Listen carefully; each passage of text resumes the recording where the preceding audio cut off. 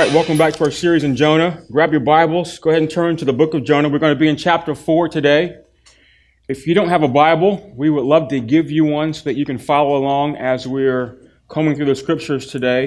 Down the middle row of seats, there are 2 Bibles underneath every seat. If you don't have one, go ahead and grab one of those.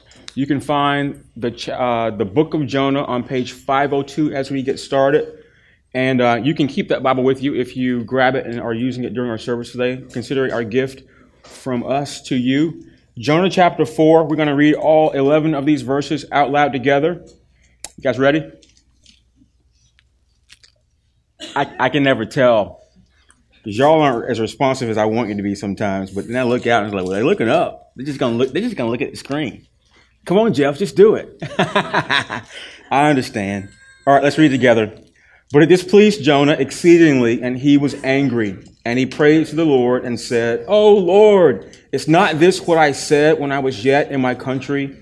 This is why I made haste to flee to Tarshish. For I knew that you are a gracious God and merciful, slow to anger and abounding in steadfast love, and relenting from disaster. Therefore now, O Lord, please take my life from me, for it is better for me to die than to live." And the Lord said, "Do you do well to be angry?" Jonah went out of the city and sat to the east of the city and made a booth for himself there. He sat under it in the shade till he should see what would become of the city. Now the Lord God appointed a plant and made it come up over Jonah, that it might be a shade over his head, to save him from his discomfort. So Jonah was exceedingly glad because of the plant. But when dawn came up the next day, God appointed a worm that attacked the plant so that it withered. When the sun rose, God appointed a scorching east wind, and the sun beat down on the head of Jonah so that he was faint. And he asked that he might die and said, "It is better for me to die than to live." But God said to Jonah, "Do you do well to be angry for the plant?" And he said, "Yes, I do well to be angry enough to die." And the Lord said, "You pity the plant for which you did not labor, nor did you make it grow, which came into being in a night and perished in a night. And should not I pity Nineveh, that great city, in which there are more than 120,000 persons who do not know their right hand from their left, and also much cattle?" This is God's word. Let's pray. Lord, we pause to say thank you. Thank you for a beautiful day, chilly day here as we approach the Thanksgiving holiday and all that goes on with that. Lord, we thank you for the gathering of your church today. And Lord, we thank you for your gospel, the good news of a God that loves us enough to die in our place for our sin. God, we pray that in this Old Testament book today, that we would hear, see, and receive your gospel, that through this story, this narrative of a man who ran from God, that we would see ourselves, and that you would bring us to a point of confession and repentance of our sin. And more importantly, Lord, that you would in some small way today draw us closer to yourself and form us in the image of your Son, Jesus. We pray this in his name. And everyone said, amen. We all want to run from God. And this is because of the sin nature in us. And this is the way this plays out in most of our lives. We want to do our own thing in our own way, and we don't want anybody telling us what to do. And this really is an issue of control. As you scan the scriptures, God demands control of your life, but most of us don't want to let him have it. In fact, we hold on to it because it's much more safer for us to be in control of our lives than to give it away to somebody that we can't trust, right? It's much more predictable if I'm in control of me, myself, and all that belongs to me. And if I make this personal, this is the way I think about it. If I give up control, if I really let go, what in the world would God ask me to do that I might not want to do? Perhaps you think like that too. I'll admit that I wrestle with this idea of control, giving up of myself to God almost every day of my life. And I would contend that you do too. Not only is this an issue of control, it's also an issue of trust. A lot of times we treat God like he's an obedient dog, right? Anybody have an obedient dog? Right. So nobody raised their hand because there is no such thing. There is no such thing as an obedient dog. But let's pretend like we all had an obedient dog. We would teach him how to, all the courtesies that you teach dogs to do. Don't potty in the house. Go outside. Don't run away from the house. Stay. And then I'm going to walk away and do whatever I got to do. And oftentimes we treat God just like this. We want him to stay over here. We'll let him, release him from that spot. We want to take him running, or we want to do something fun. But for the most part, we want God to stay right there so that we have control over how he interacts with us and how we interact with him. And that really is Jonah. The strange thing is that even though we treat God this way in our interaction with him, the crazy thing is that God still wants to use us. And this is a sign of God's immeasurable grace toward us. And so we've been in a series in the book of Jonah. Today is the 6th sermon in that series, and we're going to conclude the book today here in chapter 4. I've said this before. I don't struggle with this story at all. There are some that approach Jonah as an allegory, as a parable. They think it's metaphorical for other things. I don't struggle with Jonah at all. I have no problem of a man being disobedient and God swallowing up with a big fish and the gastric fish juice and all that happens in this story. But let me tell you where I get tripped up. I see Jonah and his response to God in chapter 2. And then how he seemingly comes to faith, turns around, repents, kinda. And then in chapter 3, God uses this man, Jonah, to be the catalyst for one of the greatest spiritual awakenings that this world has ever known. And then, y'all read it with me. We cross over into chapter 4 and like, what in the world is going on with Jonah? Could this be the same guy? This is a prophet of God running from God, and he seemed to have came to his senses, but then in chapter 4, this isn't even the same person. He's angry. He's suicidal. It just doesn't make sense. And so as I'm trying to wrap my mind around what's going on with Jonah, I just combing the Bible, I thought of James chapter 1. And James, the apostle James, is writing about wisdom and faith and how we exercise that. And he says these uncanny words in verse 8. Talking about someone that doesn't exercise wisdom is not a person of faith. He says he's a double-minded man, unstable in all of his ways. Fix your eyes on that word, double-minded. That word is the Greek word dipsikos. I should have said that better, but I can't. And the technical definition is that it's a person whose life is characterized by duality, that are in opposition to each other. It sounds schizophrenic, doesn't it? It's like a person that's living two lives. And I think this really gets at the essence of what was going on in Jonah's life. There's a proverb in the King James version. For those of you that still read the King James, stop it, get a newer translation. But I love the way that Proverbs 23:7 reads in the King James. It says, as a man thinks in his heart, so is he. There's a connection between what's going on in your brain and your heart. And I would tell you what's going on in your brain actually originates from your heart. And what he's saying here is that it's not the mind that's controlling Jonah. It's his heart. He's got two hearts. He's got two souls kind of counteracting each other. He's got a divided heart, a heart with two commitments. And this is the deal about heart in the Bible. You can go to every book, every chapter, and God is saying something about our heart. And the wisdom of Scripture is that God wants your heart. He doesn't want half of it. He wants all of it. He wants your heart for him fully. And this is Jonah's problem. Jonah has a divided heart. He has two commitments. And this likely explains the emotional roller coaster that we see Jonah experiencing throughout the narrative of the book that's entitled by his name. Have you ever experienced this? Perhaps, one day, life is going well. You're following hard after God, and then you go to sleep, and the next day, it's like you're not even the same person. You don't feel the same way about God. You don't feel the same way about his word. You don't feel the same way about the life that he's put you in. You don't appreciate anything that God is doing in your life, and you're opposed to him and all that he represents. Obviously, when we feel like this, there's a lot going on in us, probably more than just, you woke up on the bad side, the wrong side of the bed. But I think this thing of James, what he calls a double-minded man, a divided heart, perhaps is what's going on in Jonah. In Jonah chapter 4, this dude is suicidal. He asks God, tells God, just kill me. Life is not going the way that I want it to. Just take me out of your world. He's in such a state of mind and heart that he feels that he has no meaning in life. And this is really a conundrum. Jonah is talking to the God of purpose and the God of life himself. And he's saying, I don't have any reason to live. I have no purpose. Doesn't make sense.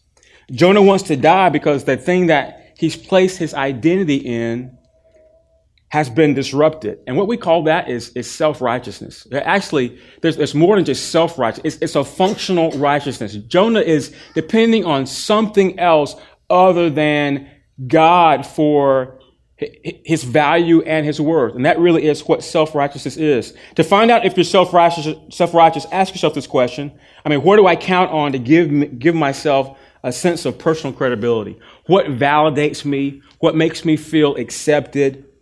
How do I know I'm in good standing with other people and with God? Whatever that thing is, and I would tell you, if that thing that you say that makes you feel good, that makes you feel worth, that makes you feel valued in life, if it's not Jesus, then you have a false righteousness. You're relying on a source of righteousness that builds your reputation, makes you feel good, gives you a sense of value and worth, and it's going to crumble because it's not built on Jesus and his gospel. And this was Jonah.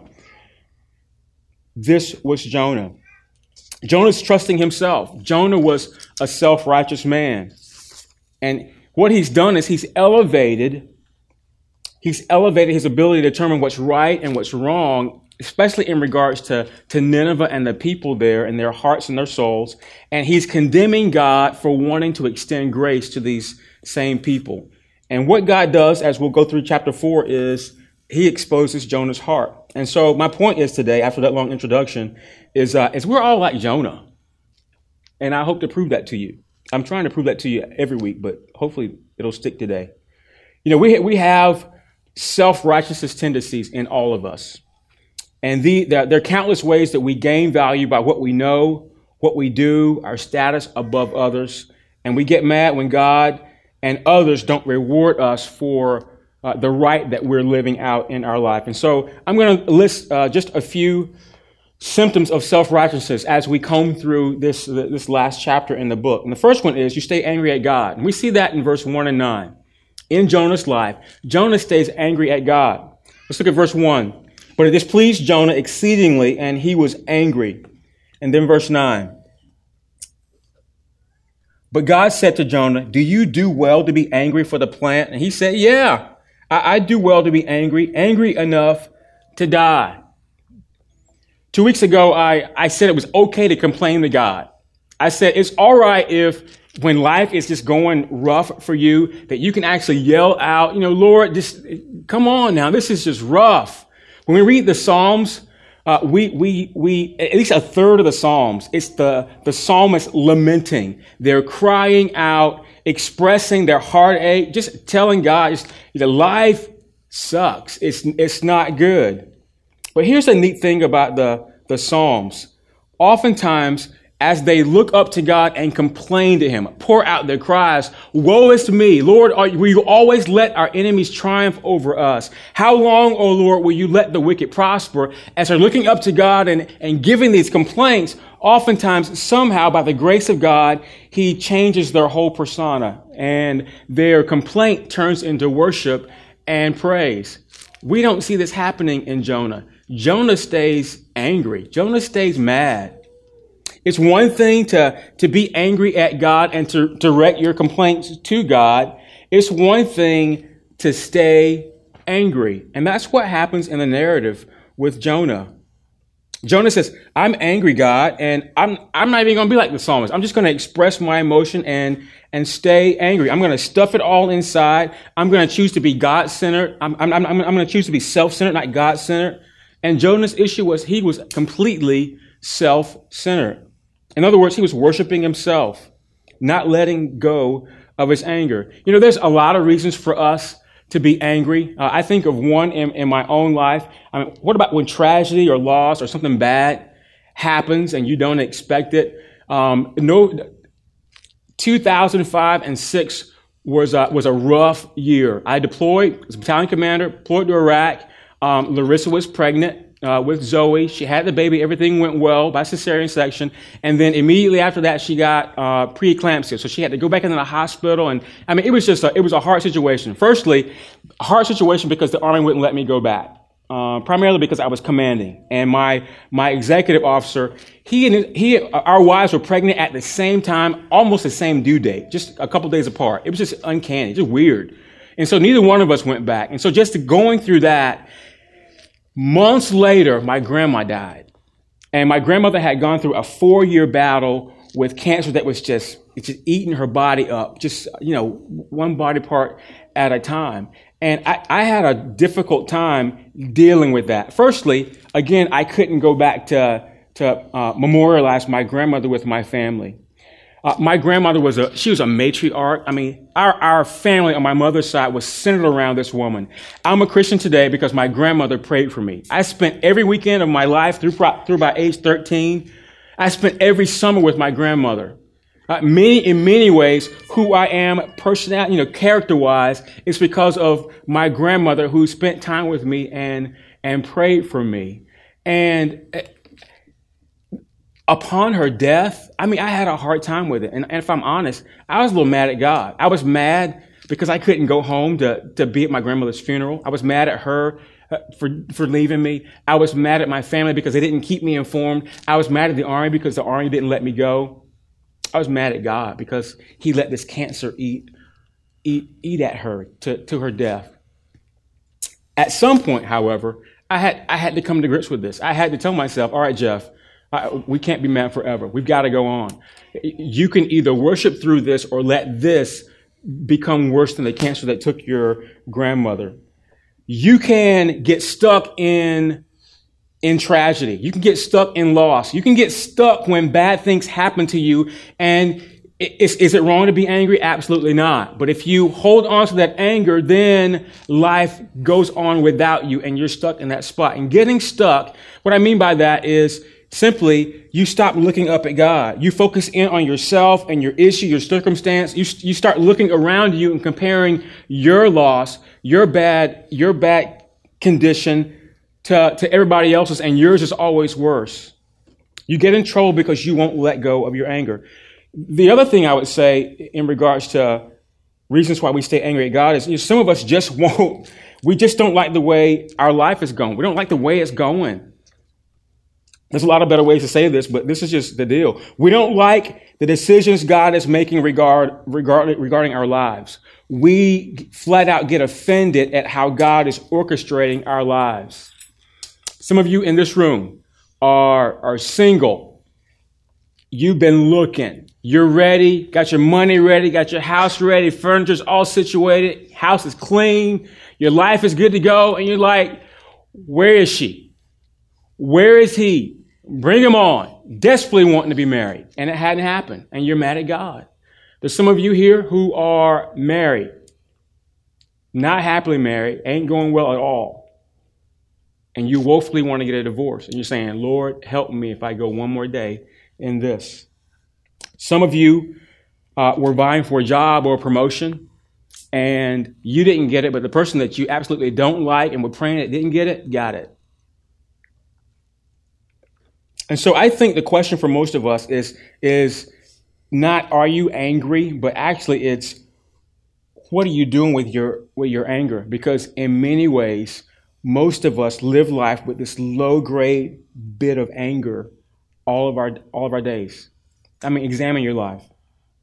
A second symptom of self-righteousness that we see is we justify our sin. And I got to tell you, I'm good at this one. My wife reminds me at least once a week. You married people act like you don't get this thing too. You justify your sin. I don't know if you've ever thought about it this way. There's an interesting phenomenon that happens as we read more and more of the Bible. We become less impressed with the characters that the Bible presents. It seems like all of them are just jacked up, right? In the case of Jonah, we look at his actions and as a prophet of God, we say, how in the world did Jonah, being who he was, being used of God, at some point in his life, succumb to running from God and doing exactly the opposite of what God instructs him to do? I think it's important to note that Jonah actually, he didn't wake up one day and say, I'm going to be disobedient to God. He didn't put his finger up to his nose and say, nanny, nanny, boo, boo. He wasn't trying to spit in God's face and then turn around and leave. This wasn't Jonah's natural intention. I think it's fair to say Jonah was thinking this. If Assyria is forgiven by God, then Assyria, that wicked pagan nation, is going to do exactly what I have done in my life. They're going to revert back to who they were before. Wicked and pagan. I can't afford for God to forgive this God-forsaken, pagan, wicked nation, because what's going to happen is it's only going to take a little bit of time. They're going to go back to who they were, and they're going to go back to destroying all the nations that are around. They're going to go back to, they're going to come to Israel. They're going to destroy us, kill our people, take the temple down, and they're going to bring us into exile. Jonah knew that was going to happen. Why? Because he was a prophet. And honestly, that's exactly what happened. Only a few years later, Assyria, although pardoned by God, as we see in this story, ends up defeating the southern tribe of Israel years after he defeated the northern tribe. And they destroy the temple, take all the people into exile for many years. Verse 2. We just said verse 2. I got to speed up. And he prayed to the Lord and said, "O Lord, is not this what I said when I was yet in my country? This is why I made haste to flee to Tarshish. For I knew that you are a gracious God and merciful, slow to anger and abounding in steadfast love and relenting from disaster." Jonah is saying this. He said, I don't like the Assyrians. They're just not good people. I don't want them experiencing your grace, God. And I think it's fair to say Jonah was probably prejudiced towards them. Jonah was a racist. There's a Hebrew word here in this verse that's very important. We sang about it today in our worship. It's the word down here at the end of the verse. It's the word steadfast love. In the Hebrew, it's the word hesed, and it's God's covenant love for us. We've talked about that word before. It basically means that God is promising to bless you. He's promising to protect you. He's promising to provide for you. And simply put, Jonah couldn't fathom God extending this kind of love, the love that he reserved solely for his covenant people, the nation of Israel. He couldn't imagine God giving that same kind of love to this wicked nation, to people who didn't deserve it. Jonah was justifying his sin in the name of patriotism. I'm an Israelite. I'm a Hebrew. We deserve God's love. They don't. And I think we do that with our sin as well.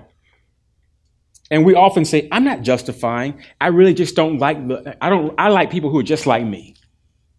That's what you would do if you were a racist or prejudiced. Sometimes we justify, other times we just rationalize our sin. When we rationalize our sin, we explain it away. We pretend like it doesn't even exist. Probably worse, and this is a lot more deceiving, is we psychologize our sin. We replace sin with psychological and sociological language. Let me give you some examples. I'm not being rebellious. I just have a hard time trusting. Ever said that? I'm not being disobedient. I'm just complex. It isn't that I don't like other people. I'm just introverted. I'm not doubting the wisdom and faithfulness of God. I'm just worried. I'm not immoral. I'm just lonely. I'm just trying to do things that solve my problem of loneliness. I'm not acting inappropriate. I'm just trying to be real. Sometimes we say those things. And anytime we take the role of judging what sin is and what it isn't, apart from the revelation of God's word, we're being self-righteous. We're setting ourselves above God and saying, this is right, this is wrong, instead of letting God and his word do all that. And so ponder on this. What sins are you justifying? And I didn't say if, because all of us are doing this in some way in our life. What sins are you justifying? Perhaps what sins are you rationalizing? What sins are you psychologizing away as you're redefining your life? The fourth would be we condemn others. One of the symptoms of self-righteousness, we condemn others. Verse 5. Jonah went out of the city and sat to the east of the city and made a booth for himself there. He sat under it in the shade till he should see what would become of the city. Jonah's in the desert. He built a shelter. It is hot. He's trying to protect himself. I imagine Jonah had a bald head. You know that? There's some semblance of, God's kind of shining some sunlight on his head. I think Jonah was bald-headed. And so he's sitting down. What is he doing? I think he's just sulking. He's sulking, waiting for the show.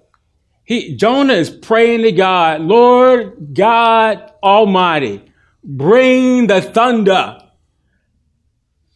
I want to see smoke and lights, make it even more glorious than Sodom and Gomorrah. He wanted to see Nineveh go up in smoke.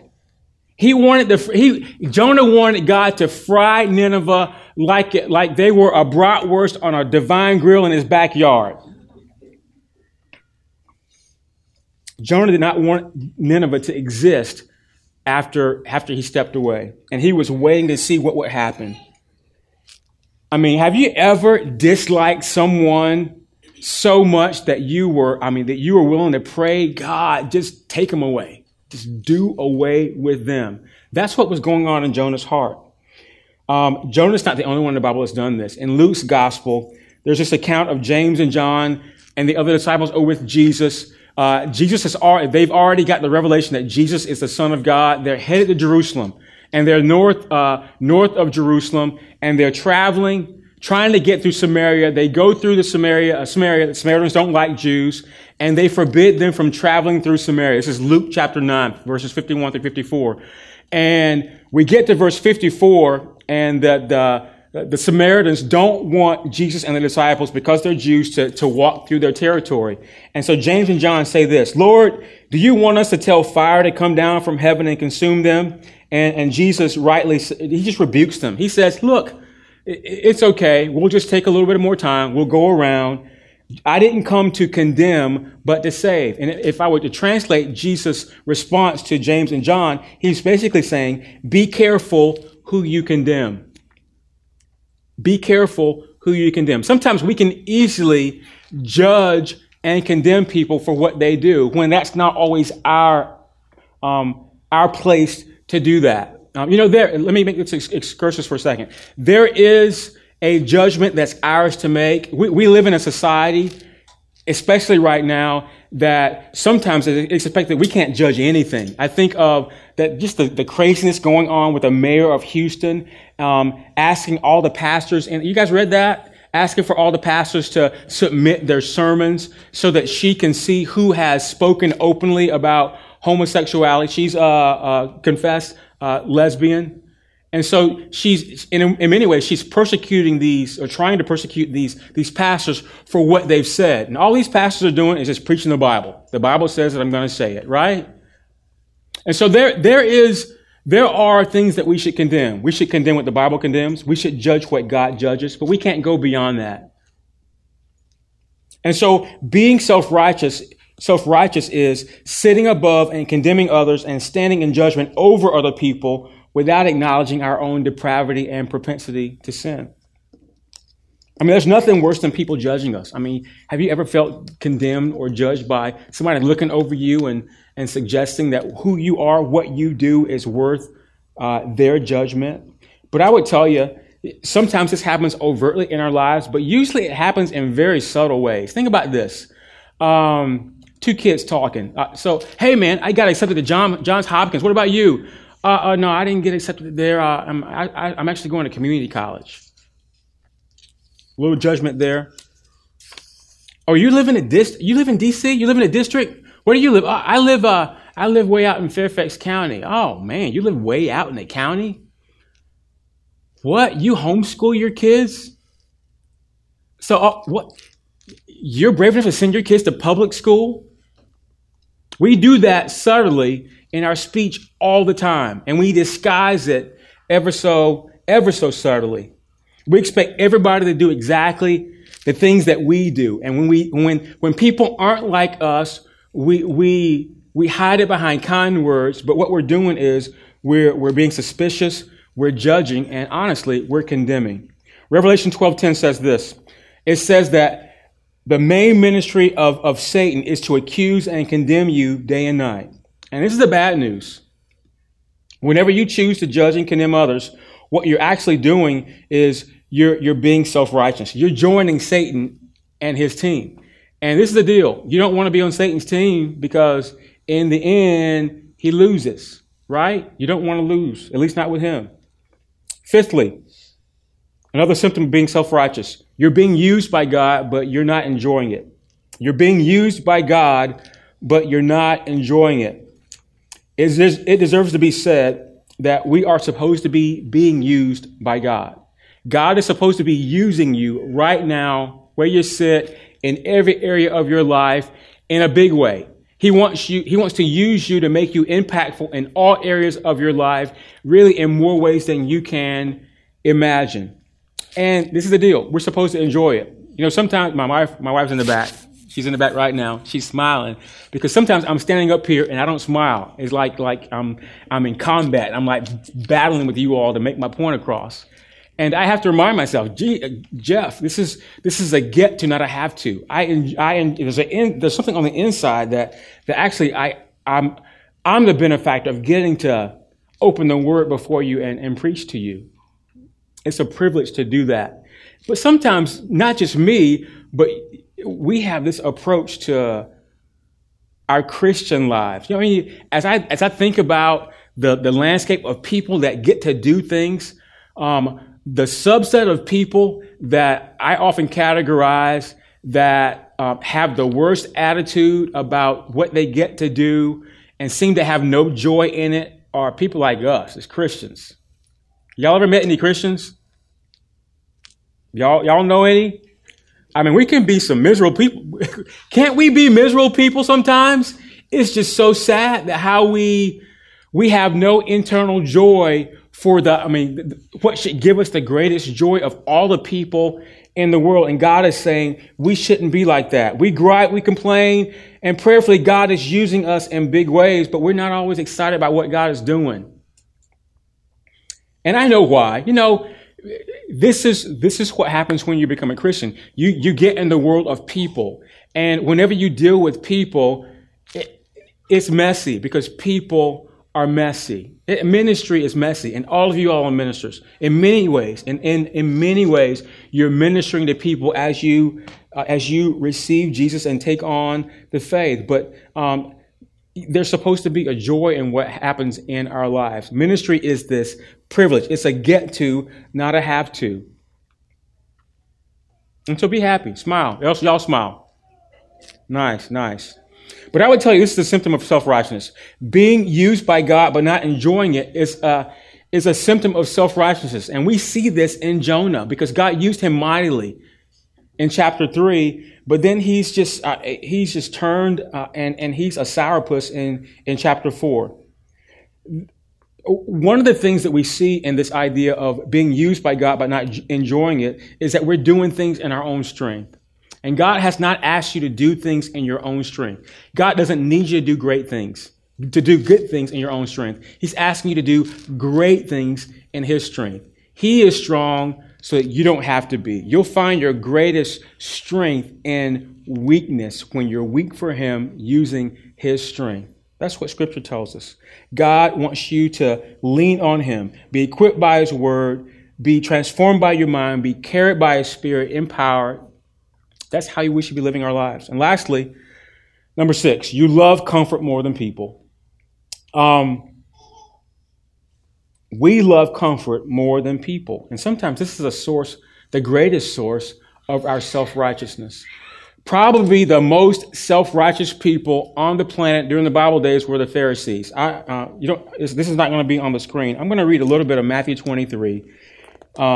Jesus' favorite people to pick on were the Pharisees. I'm reading Matthew 23, verses 1 through 6 or so. Then Jesus said to the crowds and to the disciples, "The scribes and Pharisees sit on Moses' seat. So do and observe whatever they tell you, but not the works they do. For they preach but do not practice. They tie up heavy burdens, hard to bear, and lay them on people's shoulders, but they themselves are not willing to move them with a finger. They do all their deeds to be seen by others, for they make their phylacteries broad and their fringes long. And they love the place of honor at feasts and the best seats in the synagogues and greetings in the marketplace and being called rabbi by others." It goes on. And so here's the issue. The Pharisees, they took the 10 Commandments, the moral law that God gave Moses and the Israelites at Mount Sinai in the Old Testament, and they stretched it into 712 rules. I mean, just crazy rules, like you couldn't spit on the Sabbath because if you spat, then that spit would hit the ground and it would move the dirt. And if you moved the dirt, you were working on the Sabbath. And the Sabbath says you're not supposed to, honor the Sabbath by keeping it holy, not working. There was this category of Pharisees that were called the bruised and bleeding Pharisees. And this is a crazy name to call them. They were a special eccentric version of Pharisee. And they went around with their heads down because they were paranoid they were going to violate God's moral law by lusting. And so they chose to look down the whole time they were walking around, thus the name, bruised and bleeding, and they bump into stuff so that they wouldn't look at a woman and lust. Isn't that crazy? What we see happening there is they elevated their own personal need over other people because other people were subject to all these rules that they created. In other words, they defaulted to what would make them comfortable to live life, to the neglect of all those people around them. And sometimes we do that too, and we see Jonah in that. Verse 6 through 8. Now when the Lord God appointed a plant and made it come up over Jonah, that it might be a shade over his head to save him from his discomfort. See, Jonah was bald-headed. So Jonah was exceedingly glad because of the plant. "Yes, Lord, protect my head." But when dawn came up the next day, God appointed a worm that attacked the plant so that it withered. When the sun rose, God appointed a scorching east wind, and the sun beat down on the head of Jonah so that he was faint. And he asked that he might die and said, "It's better for me to die than to live." Jonah loved comfort. Jonah was like a Pharisee before Pharisees were popular. He wanted to feel good about himself to the neglect of the people who were around him, primarily the Ninevites. He was more excited about that plant that covered his bald head than anything else. And so here's what God is doing in Jonah, probably through the whole book, but primarily through chapter 4. God is frustrating Jonah's comfort. And if you go back and read Jonah one more time, you see this. In chapter 1, what is God? Immediately after Jonah is disobedient, Jonah rushes to a seacoast town and gets on a boat to escape God. And God hurls a wind that causes a tempest on the sea. And then in chapter 2, actually at the end of chapter 1, God appoints the sovereignty of God, right? He appoints a fish to swallow Jonah up. And then in chapter 4, God uses the word appoint 3 times. Look at what he does. He appoints a plant, and the plant provides shade over Jonah. The plant just grew up in a day. And then he appoints a worm to eat the plant because, I'll give Jonah a little bit of pleasure, and I'm going to take it away to make him miserable. That's what God was doing. And then he appointed a scorching wind. And this is for those of you that have been in the desert, this is 2 things. First of all, this is a 100-degree temperature and just some very hot sun that's beating down on you. And then it's probably a shamal, one of those winds coming out of the north that just sweeps through and it stirs up the dust. And when it's over, you're hot, you're nasty, you're covered in orange sand, and it's just a miserable experience. And he does all of that to Jonah to prove this, that God is in control. God brought all these things about in Jonah's life to discomfort Jonah in his comfort, to frustrate Jonah's comfort. And God was doing this. He was reminding Jonah, "Hey, dude, I'm in control. Hey, Jonah, as creator, I have the right to use this plant to bless you, but I also have the right to not bless you if I don't want to. Jonah, as much as I have the right to use this plant to bless you, I also have the right as the sovereign over all creation to do what I want with the city of Nineveh. You might think they're sinful, but they're people. The message of Jonah, the message of chapter 4 is that God is willing to frustrate our comforts as well. God is willing to go through extreme measures to stir up in you relational, circumstantial, or possibly even inward turmoil to help you see how in control he is. He do that because he loves you and he wants you to trust him. What is that thing that you think that you need? What are the ways that you trust something other than God himself? God is willing to mess with that in your life. Perhaps he's frustrating something in your life right now. I mean, it's like a bicycle. Remember your bicycle when you were a little kid had a kickstand? You ever had a kickstand that either got rusted up, you left your bike outside and got rusted up and wouldn't come down anymore, or it just falls off completely? I would tell you, God is willing to break the kickstand of your life so that you won't use it as a prop, so that you'll trust him. And so what do you do? What do you do if you're like Jonah and God is frustrating your comfort? What I think we see in Jonah is that it's what we should do. We should confess. We should cry uncle. The word confession is the Greek word homologeo. It's a confusing word. But in the broad range of what that word means, it simply is agreeing with God. Agreeing that you're wrong most of the time and that he's right. And that when we trust him, his ways are better.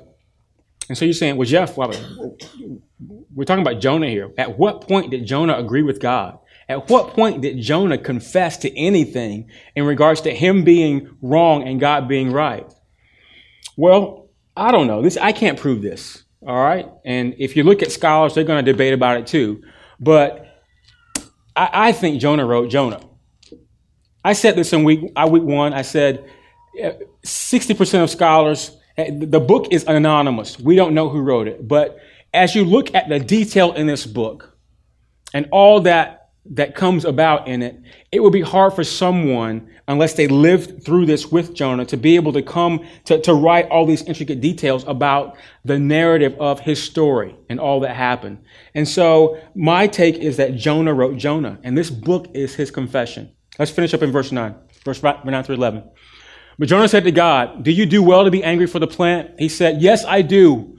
I do well to be angry enough to die. And the Lord said, you pity the plant for which you did not labor, nor did you make it grow, for which came into being in a night and perished in a night. Verse 11, and should not I pity Nineveh, that great city in which there are more than 120,000 persons who do not know their right hand from their left, and also much cattle? God is being sarcastic here. He's saying, Jonah, look, in this city in Nineveh are a bunch of people who don't know their left hand from their right hand. They're going to hell in a handbasket. They're pagan. They don't even know it. They've got pagan gods that they're worshiping. And if you don't think they're worthy of my grace, then at least be weary of the cattle. Okay, that could at least be food for you. He's bringing this point up. And this is really an interesting way for God to finish this book, because, he sort of just cuts it off and there's nothing else there. But what I think this book is Jonah's confession. Jonah is looking back by writing about himself, his autobiography for this little stint of his life, and he's saying, dang, what an idiot I was. What was I thinking? God had to bring me to the point where, I'm at the lowest of low to realize how much God is in control, to realize how much God has grace for his people, even people that are outside the community of faith. And God was wanting to use me to bring them to faith as well. And so what we're dealing with in Jonah is what Jesus says are the two greatest commandments, loving God and loving people. And I've said this before, we don't do either one of those well. That's why we need God's help. What keeps us from loving God and loving people is that oftentimes we love our pleasure and our comfort more than we love God. We treasure all kind of things apart from God, and it wrecks us. And the story of Jonah, each one of these chapters is the story of our life. Think about it. You start your week, the week starts on Sunday, okay, in our calendar. We're going to wake up, put our best clothes on. We're going to go to church. I'm going to gather with God's church. I'm going to worship. I'm going to hear the word. I might even feel convicted. I'm going to confess my sin, repent, take communion, worship God. I'm going to walk out, and then my week starts happening. Midweek, I get to chapter 3, and although, I'm sort of like, neutral with God, God uses me to impact his world somehow, despite me. But by the end of the week, I'm in chapter 4 again, and I'm cussing God out because I don't like the way life is gone. And I'm like, Lord, make me die because this is not going the way I want it to go. And I think just like Jonah, we're double-minded. Our hearts are divided. I mean, can you see yourself in Jonah? I've said that several times during this series. We are Jonah. We're Jonah in so many ways, but we are particularly Jonah in this view of chapter 4. And if this book could possibly be Jonah's confession, this is what my invitation will be for all of us, is that we would stop and we confess. We would confess. We would agree that we are Jonah, but more than that, we would agree with God that his ways are right. And sometimes our ways are wrong. Usually all the time. Our ways are wrong. We just don't know it.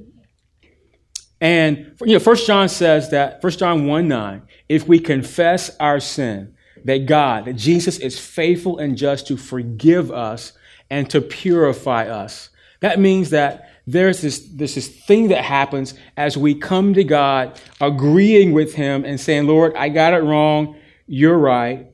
And repentance is, I talk about repentance every week. Repentance is you receiving the grace of God to see that you're going in the wrong direction and you stop. You just stop and you turn around and you go the opposite way.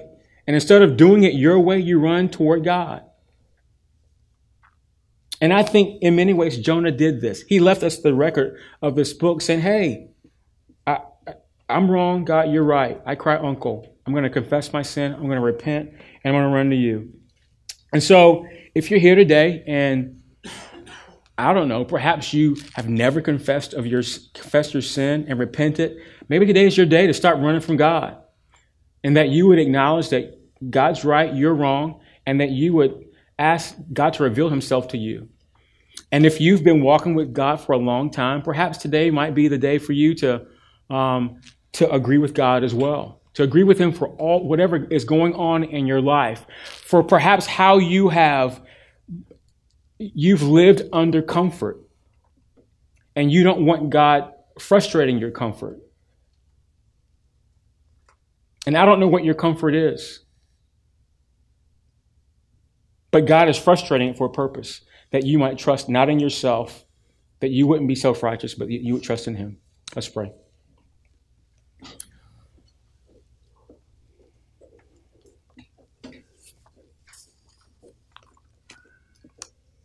Lord, thank you for your word. Thank you for the story of Jonah and for all that we see in his life. God, would you show us, even as we conclude this book, all the ways that we are much like Jonah? Would you show us our self-righteousness? Would you show us the ways that we are running from you? Would you point out to us, Lord God, those things that we're trusting in, those functional righteousness in our life, whether it's our job that provides money or our house that shelters us, or how much we know, how much money we have saved up in the bank. And Lord, would you frustrate those? Would you frustrate our comfort to remind us that if we're not trusting in you, then we have no foundation to stand on? God, we confess our sin, that we are like Jonah. We repent of those sins, and we pray that you would cleanse us from our unrighteousness, that you grab us by your gospel, that we would be satisfied in this life with nothing but Jesus and him alone. And that, Lord, like Jonah, the confession, that the autobiography of our life would be, yeah, I got it wrong, but at some point I agree with you. You're right, Lord. In Jesus' name, amen.